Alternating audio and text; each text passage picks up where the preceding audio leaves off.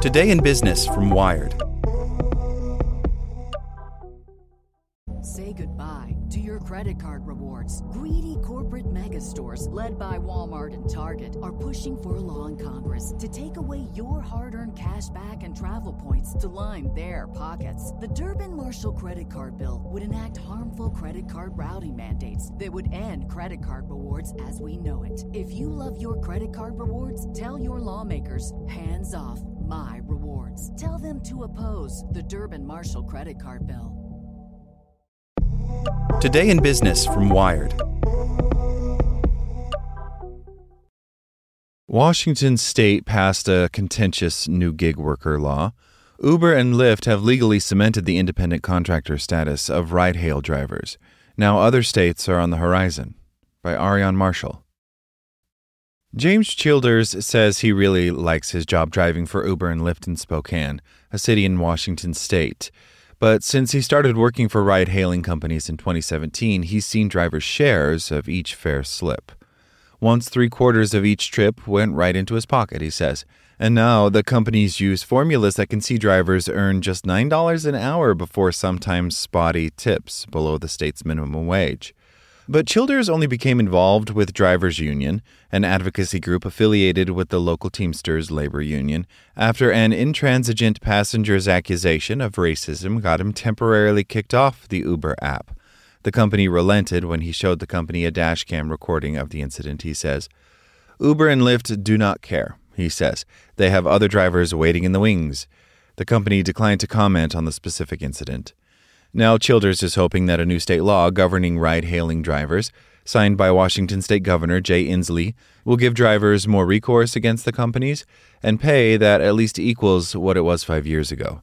The bill, which was the result of negotiations between Uber, Lyft, and the local affiliate of the Teamsters, maintains the independent contractor status of drivers in the state and protects ride-hailing companies' core business model.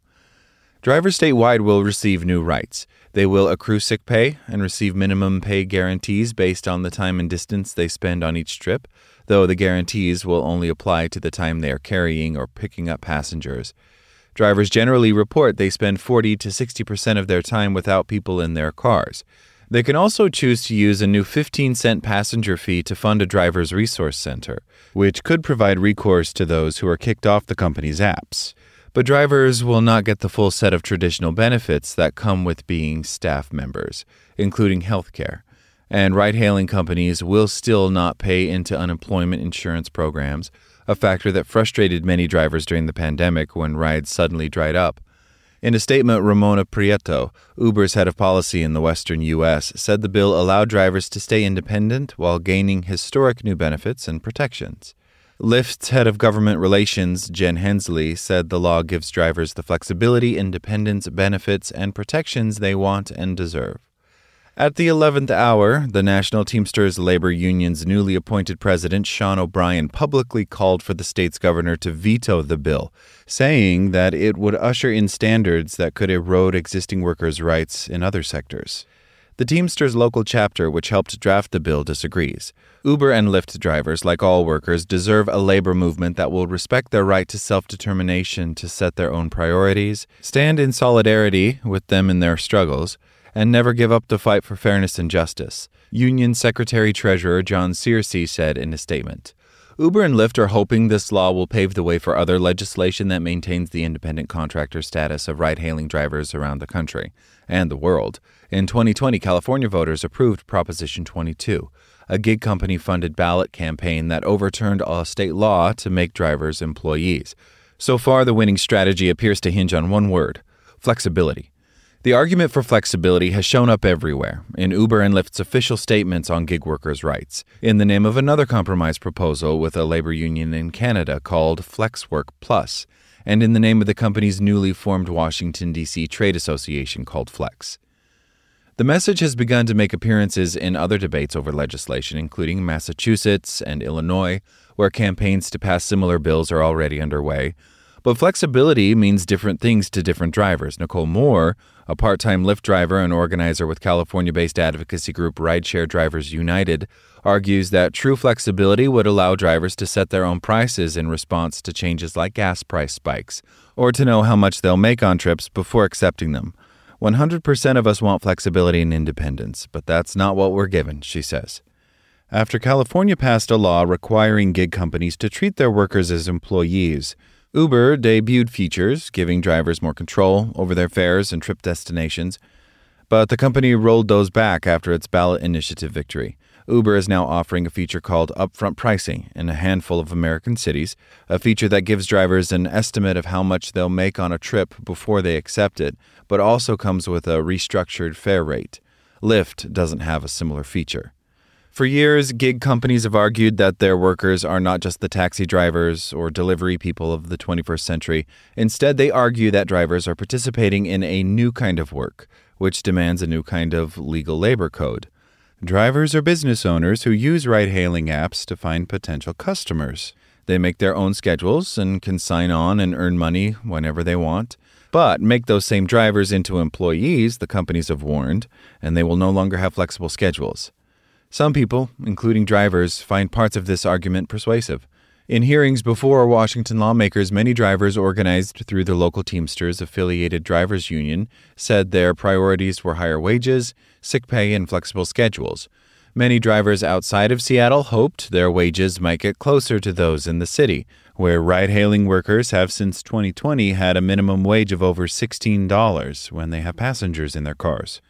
I think we got our benefits, says Peter Kuhl, who has been driving for ride-hailing companies in the state since 2014 and is now the president of the drivers union.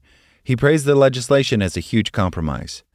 Other labor and law experts argue that employees can have flexible schedules too, and they warn that cementing independent contractor status for gig workers is a slippery slope.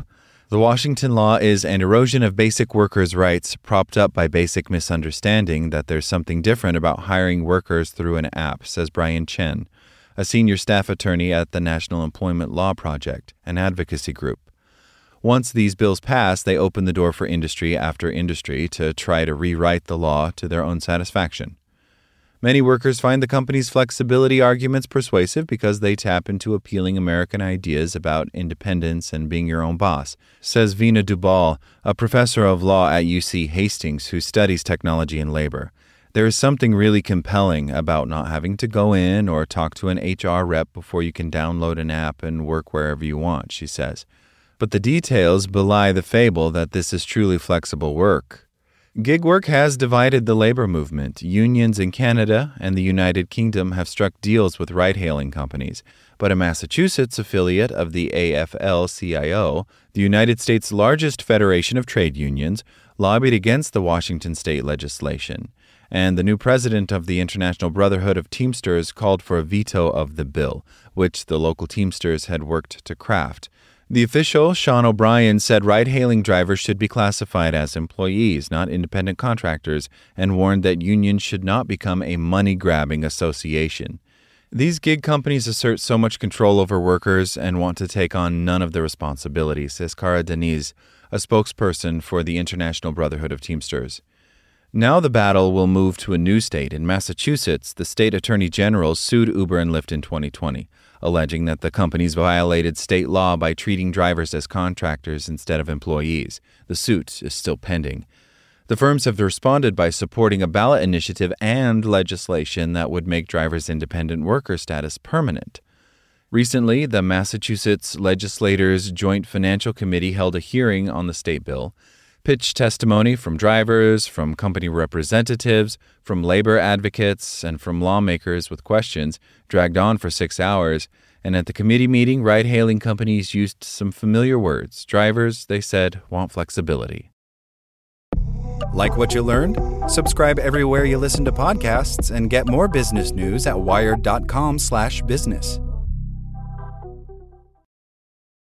Say goodbye to your credit card rewards. Greedy corporate mega stores, led by Walmart and Target, are pushing for a law in Congress to take away your hard-earned cash back and travel points to line their pockets. The Durbin-Marshall credit card bill would enact harmful credit card routing mandates that would end credit card rewards as we know it. If you love your credit card rewards, tell your lawmakers, hands off my rewards. Tell them to oppose the Durbin-Marshall credit card bill.